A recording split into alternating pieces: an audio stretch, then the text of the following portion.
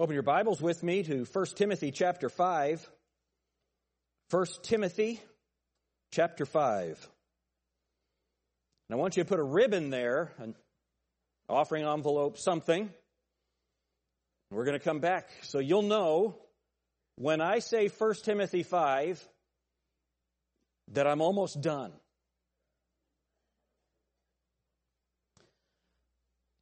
So once you have your ribbon there, go to Deuteronomy chapter 27. Deuteronomy chapter 27. How many of you know that we live in strange times? Don't we? We live in strange times. My message today is when reality becomes real. When reality becomes real. At some point, it doesn't matter what you believe, reality catches up with you. So I imagined that I looked a certain way. You know, we all have a certain self-image. But I was in college and I was walking into a mall with my friend Paul Rasmussen. Paul's probably 6'3" or 6'4". And so we were walking into the mall, and on the outside of the mall, it was kind of a reflective glass. And we were walking in, and I could see myself walking next to Paul. And it was a very sobering moment, because I realized I'm a midget. That was the moment when reality became real. I realized what I looked like to other people when I was with Paul Rasmussen, so I killed him. No, I didn't do that. It is interesting. All of us have experienced a certain moment when reality becomes real. You know, you get married and you go to the furniture store and you put a bunch of furniture, you get a loan for a furniture, you get a credit card so that you can have a house the way that your parents had it, and all of a sudden you find out that you can't pay for it. That's when reality becomes real.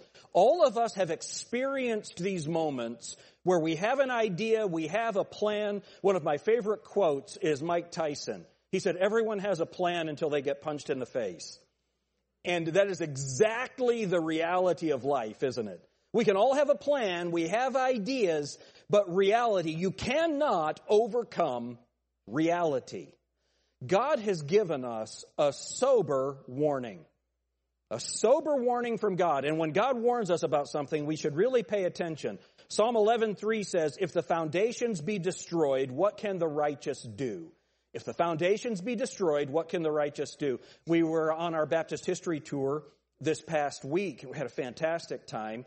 But I noticed in the cemetery at one of our last stops, there was a large monument and the foundation had collapsed.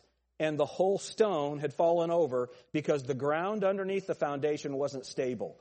And the Bible makes it very clear, if the foundations be destroyed, what can the righteous do? One of the things that we have to realize is there are people that are trying to destroy the foundations of Scripture. They're trying to destroy the foundations of the home, the foundations of our nation. How about the way that people are freaking out right now because it's possible that Roe v. Wade will be overturned? There are people, I think it was Ben Shapiro, that said we should all pray that someone in our lives will love us as much as the left loves killing babies. When you destroy the foundation of life, where do you go?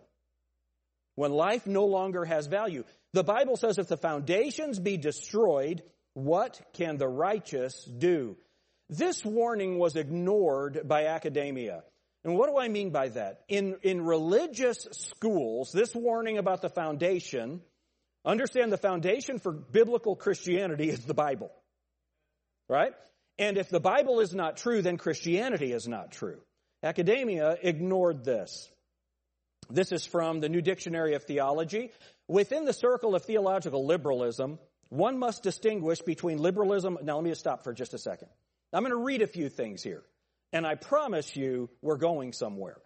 All right? So read along with me. Try to keep your mind engaged here for a few minutes. And I think this will be a help for you. Within the circle of theological liberalism, one must distinguish between liberalism of doctrine and liberalism in biblical scholarship. So the liberalism of biblical scholarship is what lays the foundation for liberalism in doctrine, because the Bible is our final authority.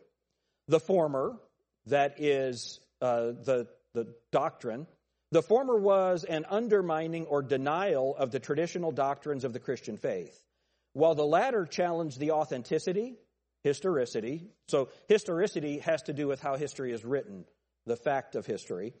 So it challenged the authenticity, historicity, and divine inspiration of the Bible. So they started undermining all of those things. The first serious challenge to the authenticity of the New Testament writings was Strauss's, that's David Strauss, Life of Jesus in 1835. With this book, Strauss proclaimed that the supernatural elements of the gospel history were unhistorical myth. And so we still have today people that say that the Bible is myth. It's mythology. You'll hear Jordan Peterson say that often. It's the idea that the Bible is myth. In this same year appeared Peter von Bohlen's commentary on Genesis and Wilhelm Wadtke's, now Andrea could help me with this, Biblischen Theology, both of which demonstrated that Strauss's non-supernatural approach, could also be applied to the Old Testament. So what they're wanting to do is remove the supernatural elements of the Bible.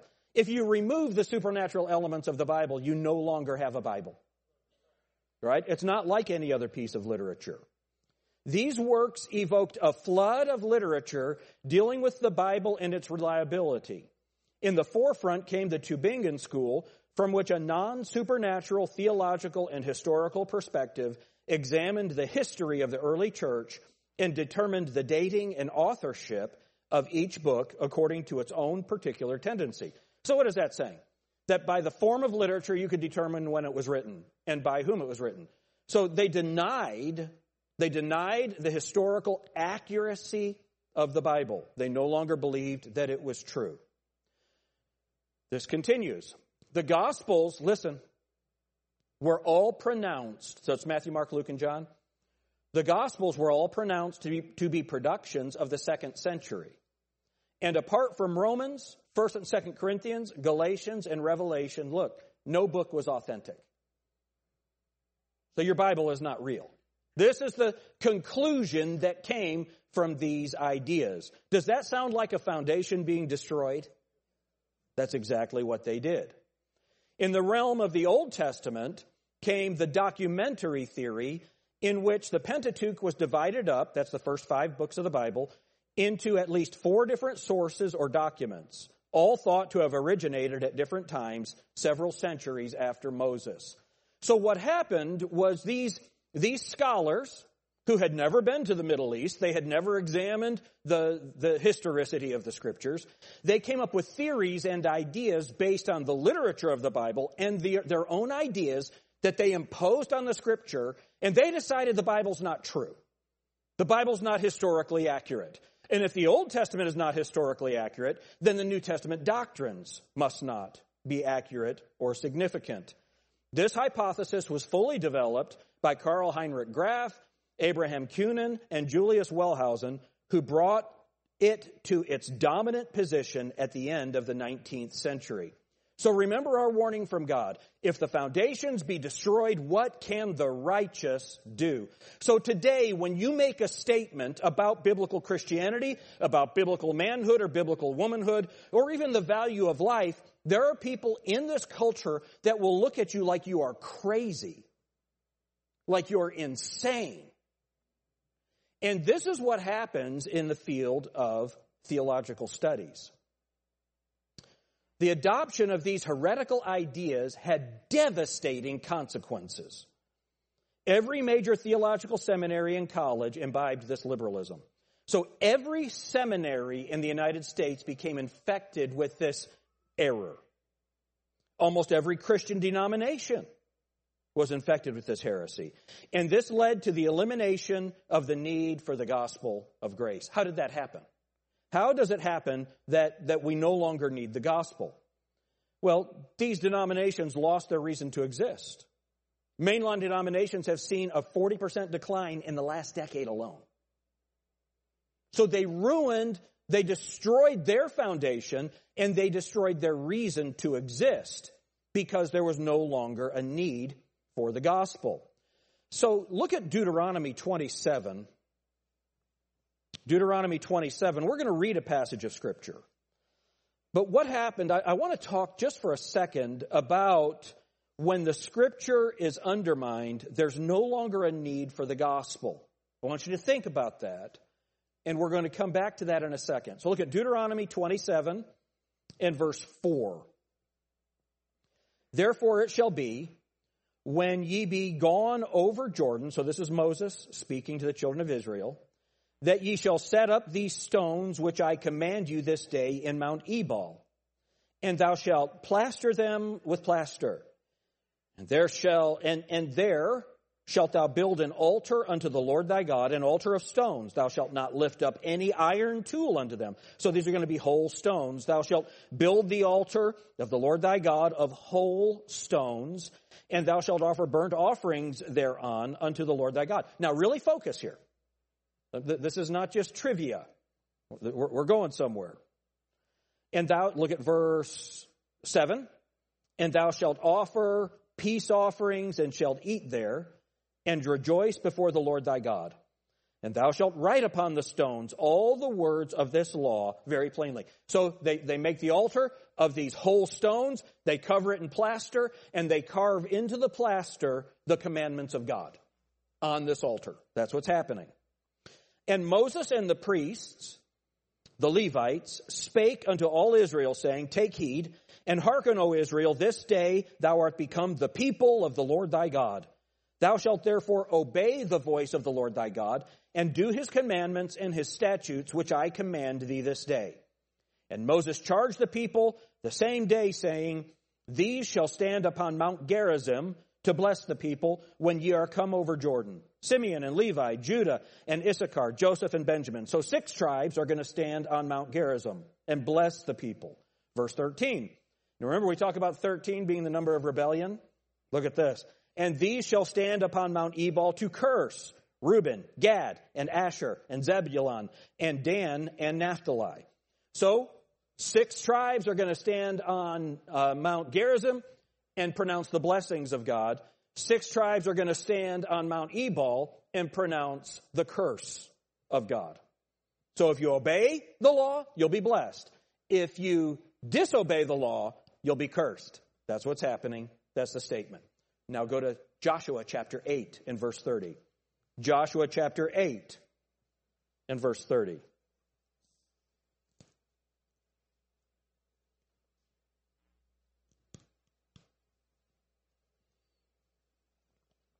Then Joshua built an altar unto the Lord God of Israel in Mount Ebal.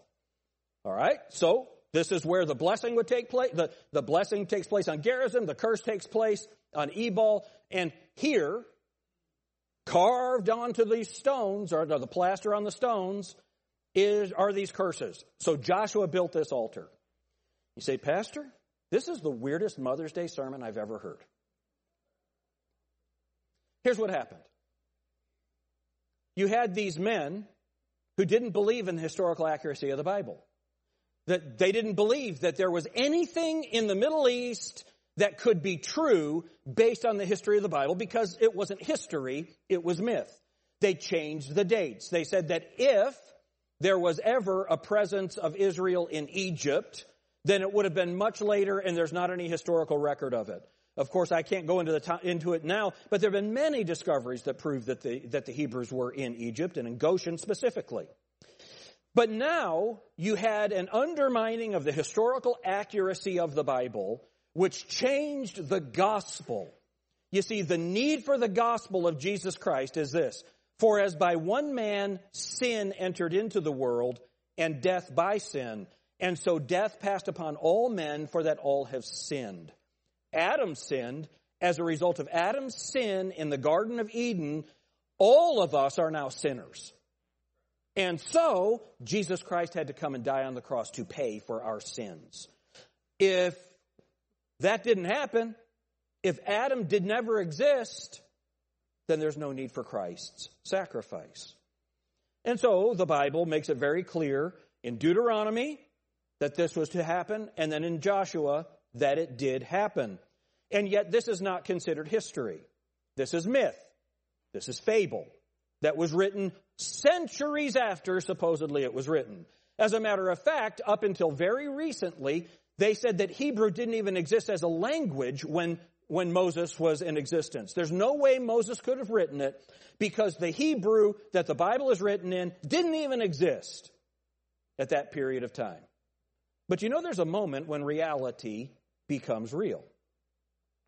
An amazing discovery. Joshua's altar on Mount Ebal. You see that right there? There was a man. His name was Adam Zertal. Adam Zertal was an agnostic scholar, not a Christian, but he was an archaeologist. And he knew that the Bible said, and the history of Israel was that Joshua had built an altar on Mount Ebal. So everyone was looking on the eastern side of Mount Ebal. I believe I have that part right. And because that would have faced, here's the way that they pictured it. Mount Gerizim, they're standing speaking this way. Mount Ebal, they're standing speaking this way, so that all of them could participate at the same time. They couldn't find on Mount Ebal any remnants of what was going on. And here's what's amazing. So if you look at Mount Ebal here, it's just a bunch of rocks, a bunch of stones everywhere, and it's desolate. There's no life on Mount Ebal. No one lives there. Mount Gerizim, there's all kinds of life, and there's vineyards and different things that go on there. Mount Ebal has been cursed, and that curse has extended throughout all of these centuries. It's almost like the Bible's true. And so he went to the other side of the mountain in the 1980s and began examining, and he found this structure. As he started digging, what he realized was you have these walls. And then there was a pit. You can see in one on the right side, you can see the big hole that's there. That's where the animal ashes and bones were, and they were all clean animals. They were all animals as would be sacrificed under Levitical law. And not only that, but the Bible describes this altar that there were not steps, but there was a ramp that would lead up to it. And if you look in, I could zoom in on that. No, I can't on this. But if you zoom in on that in your mind, it's a ramp that goes up to it. They found Joshua's altar. You know what's happening right here? Reality is becoming real. You see, what happened? If we don't praise him, what's going to happen? The rocks are going to cry out. That is what happened. So this Israeli archaeologist, Adam Zertal. So this is from another archaeologist that just made another discovery describing Zertal. Zertal was a secularist. He was agnostic, but what he found there convinced him that the Bible was a reliable historical document. I'm glad he caught up. Now look at this. And this was quite a crisis in academia because now Adam, this is Adam Zertal, had gone off the reservation and was talking like these crazy people, these fundamentalists who actually believe the words of the Bible. And here's the problem. Even though he believed that this altar was real, now how many of you can see it? That means it's real. They're whole stones. There's plaster on these stones, just as the Bible said it would be. And yet in academia, we Christians, we were really thankful that this was discovered. Those of us who actually believe the words of the Bible, this doesn't affirm our faith, but it certainly confirms it. What we believe has been proven to be true archaeologically, and that happens over and over and over again. And yet, since the 1980s, scholars still say, well, that's just your interpretation of the stones. Look at what happened. Another amazing discovery. At a press conference held at the Lanier Theological Library on Thursday, March 24th, 2022, last month, the Associates for Biblical Research announced the discovery of a formulaic curse recovered on a small folded lead tablet. It's the curse tablet. Do you know where this was discovered? Mount Ebal. It was discovered in the detritus, all of the dirt that had been removed from the site to uncover the large stones. They began sifting through it, and they found this lead tablet. As they examined this lead tablet, they saw this, the divine name Yahweh for Mount Ebal, in proto-alphabetic script. So this is early Hebrew lettering from 1400 BC, a long time before any of these scholars believed that there was any such thing as Hebrew. Do you know what happened? Reality became real. And here's the amazing thing. So we read what the Bible says in Deuteronomy, what the Bible says in Joshua. These are thousands of years old, these words that we're reading. Now, look at what it says on this tablet. Cursed, cursed, cursed, cursed by the God Yahweh. You will die cursed. Cursed, you will surely die. Cursed by Yahweh. Cursed, cursed, cursed. What did God tell them to do? Pronounce curses on Mount Ebal. And what do they find from the same period dated to 1400 BC? The exact thing that they were supposed to say. And the message came from Yahweh, the Lord God Jehovah. So look at what had happened. The foundation of Old Testament history was destroyed. If the Old Testament is not true, then Adam was not real. If Adam was not real, then sin did not enter into the world through him. If Adam did not fall, then Jesus did not die for our sins as our substitute. And so the social gospel took over. I've talked to you about Walter Rauschenbusch, his book, The Social Crisis, and the theology for the social gospel. And that social gospel is that Jesus didn't die on the cross for our sins. He died for the cultural sins. And that what we're supposed to do is serve mankind, and if we serve mankind, that's the gospel. No, the gospel is the death, burial, and resurrection of Jesus Christ. How that he died for our sins according to the scriptures, and how that he was buried, and that he rose again the third day according to the scriptures. Why did Jesus die? Because I'm a sinner. Because Adam was real. Moses was real. Joshua was real. Mount Ebal is real. The altar there is real. The curse is real. And what happened was we had generations of people who had no gospel because the foundation of the gospel was destroyed. Remember, a sober warning from God. If the foundations be destroyed, what can the righteous do? See, ideas have consequences. And there's no way that the world could have known, or they should have, but there's no way they could have predicted where we are today. For the first time in history, there are more people in the United States who claim that they're not a biblical Christian than are biblical Christians. Why? Because the church's foundation was destroyed. Here's another sober warning. How many of you think that this is a pretty good summation of what the Bible says? Don't turn after Satan. Don't follow Satan. Right? Is that what the Bible says? Make no place for the devil. Ephesians chapter 4. Don't follow Satan. Well, here's the actual passage. 1 Timothy 5. You ready? You turn your Bibles there. 1 Timothy chapter 5. I heard somebody say yes, because I told you I wanted to get to 1 Timothy 5. We're almost done. That's hilarious. 1 Timothy 5, look at verse 15. For some are already turned aside after Satan. For some are already turned aside after Satan. And so the message of the Scriptures is don't do that. Is that fair? Because what's going to happen? You're going to be cursed. You're going to go to hell. Your life is going to be destroyed. Sin, when it's had his way, leads to death. There's a way that seemeth right unto a man, and the ends thereof are the ways of death. That if we do what God says, we're blessed. If we don't do what God says, then those curses are built into the universe. There are consequences built into the universe. When I, as a man, cease to behave as a man, then I can get diseases. There's trouble that comes into my life. And we have a society that wants to remove the consequences for our sin and ameliorate the penalties of that sin, but those penalties are still built into the universe. Amen? If I live on Big Macs, I'm going to die. That's not a healthy way to live. That's built into the universe. I can pray over it, but it's not going to help. Amen? See, reality becomes real. How did they turn aside after Satan?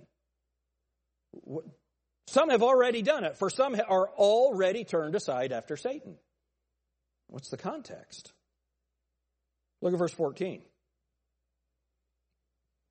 I will, therefore, that the younger women marry, bear children, guide the house, give none occasion to the adversary to speak reproachfully.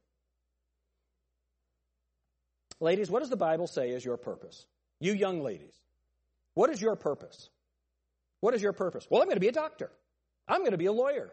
I'm going to fly fighter jets. I'm going to be an NBA player. I'm going to go swim against men at Penn State.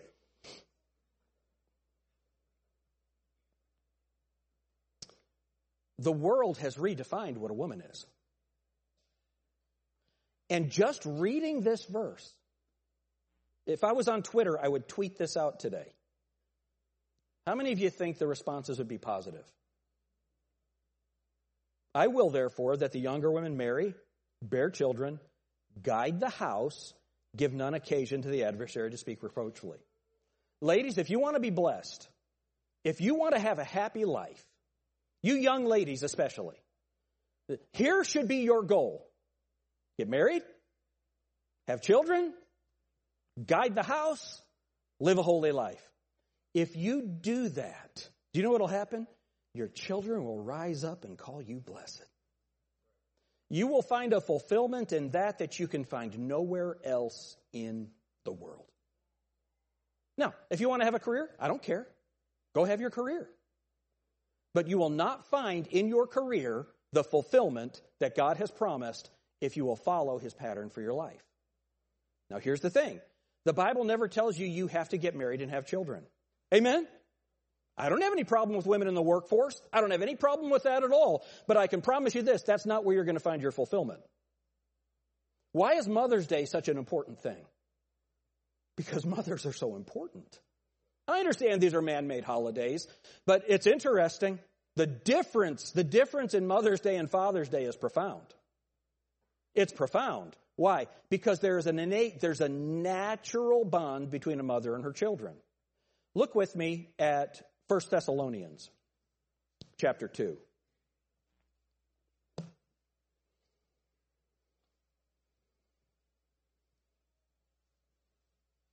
1 Thessalonians chapter 2 and verse 1, for yourselves, brethren, know our entrance in unto you, that it was not in vain.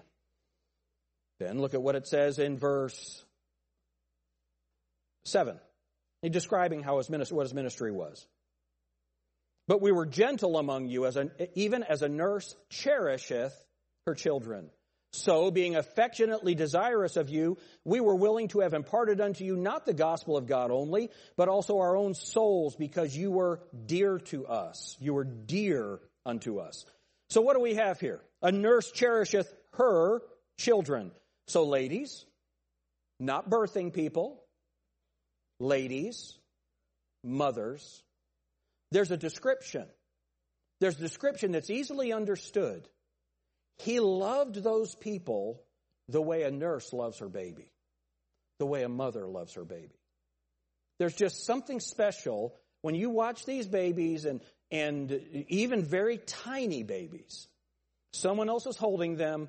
Mom walks into the room and says something, and that baby's head comes around. And the baby's handed to mom. And the baby just nuzzles their head into mom's breast. There's something very special about motherhood, isn't there? It's a profound thing. It's an innate thing. It's a God-created, God-designed thing. Killing those children is not from God. It's not natural. It's unnatural. It's evil. What are we doing? We are destroying the very foundations, listen, not of motherhood, but of humanity. It's being destroyed. There was a warning. We're living in a cultural climate that defines womanhood. Parental expectations, career paths, vocational training, abortion culture, women in the workforce. And what we've done is we've redefined it. I just can't imagine a man that would require his wife to support him. Now, we can get in a situation where we need help, right? Wife goes to work, helps with the finances. That's understandable. But I can't imagine, the Bible says if a man provides not for his own, he has denied the faith and is worse than an infidel. Men, provide for your families. And I'm preaching to the hardest working people in the world right here. Provide for your families. That's your job. That's your job. I wonder, and we're not going to have you say it right here, I think it would be a really good thing for you men to look at your wife and ask her, would you like to stay home?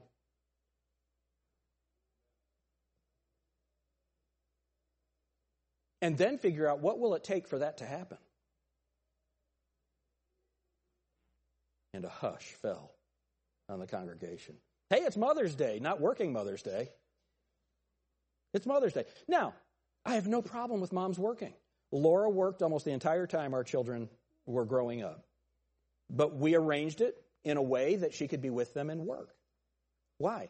Because that's her job.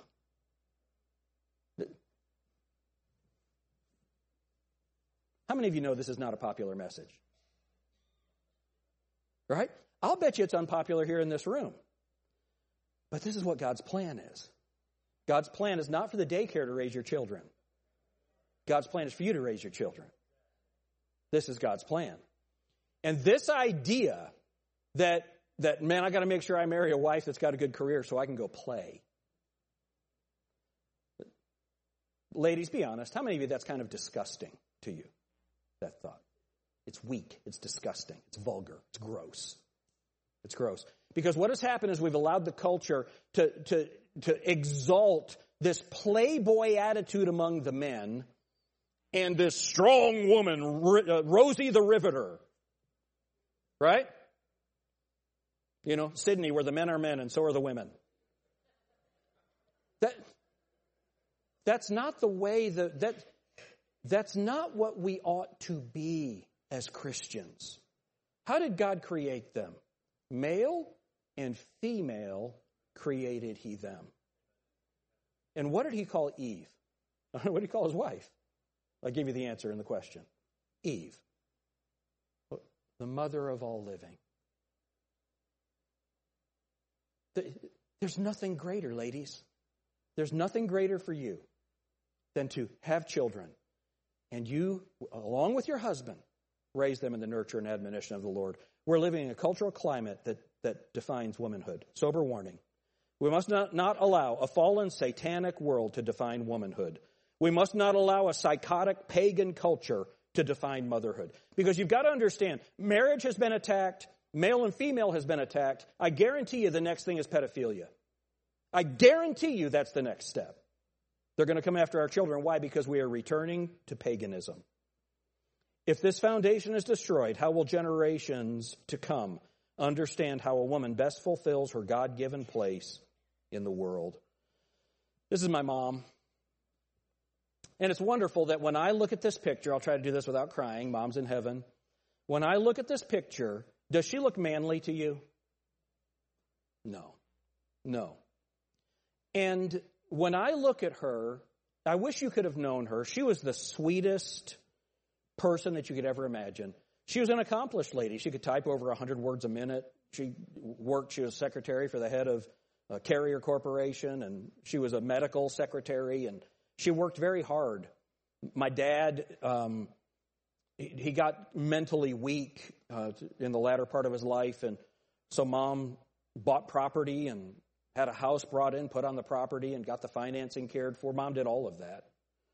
So when we talk about what a woman is, or that pregnant and barefoot and, uneducated and all that, that's a caricature. That's a complete caricature. My mom was a wonderfully strong lady. I was driving her to the store one day when I was in college, and we stopped at a railroad crossing where the tracks were elevated, and a garbage truck, a semi-type truck, large truck, tried to beat the train and didn't make it.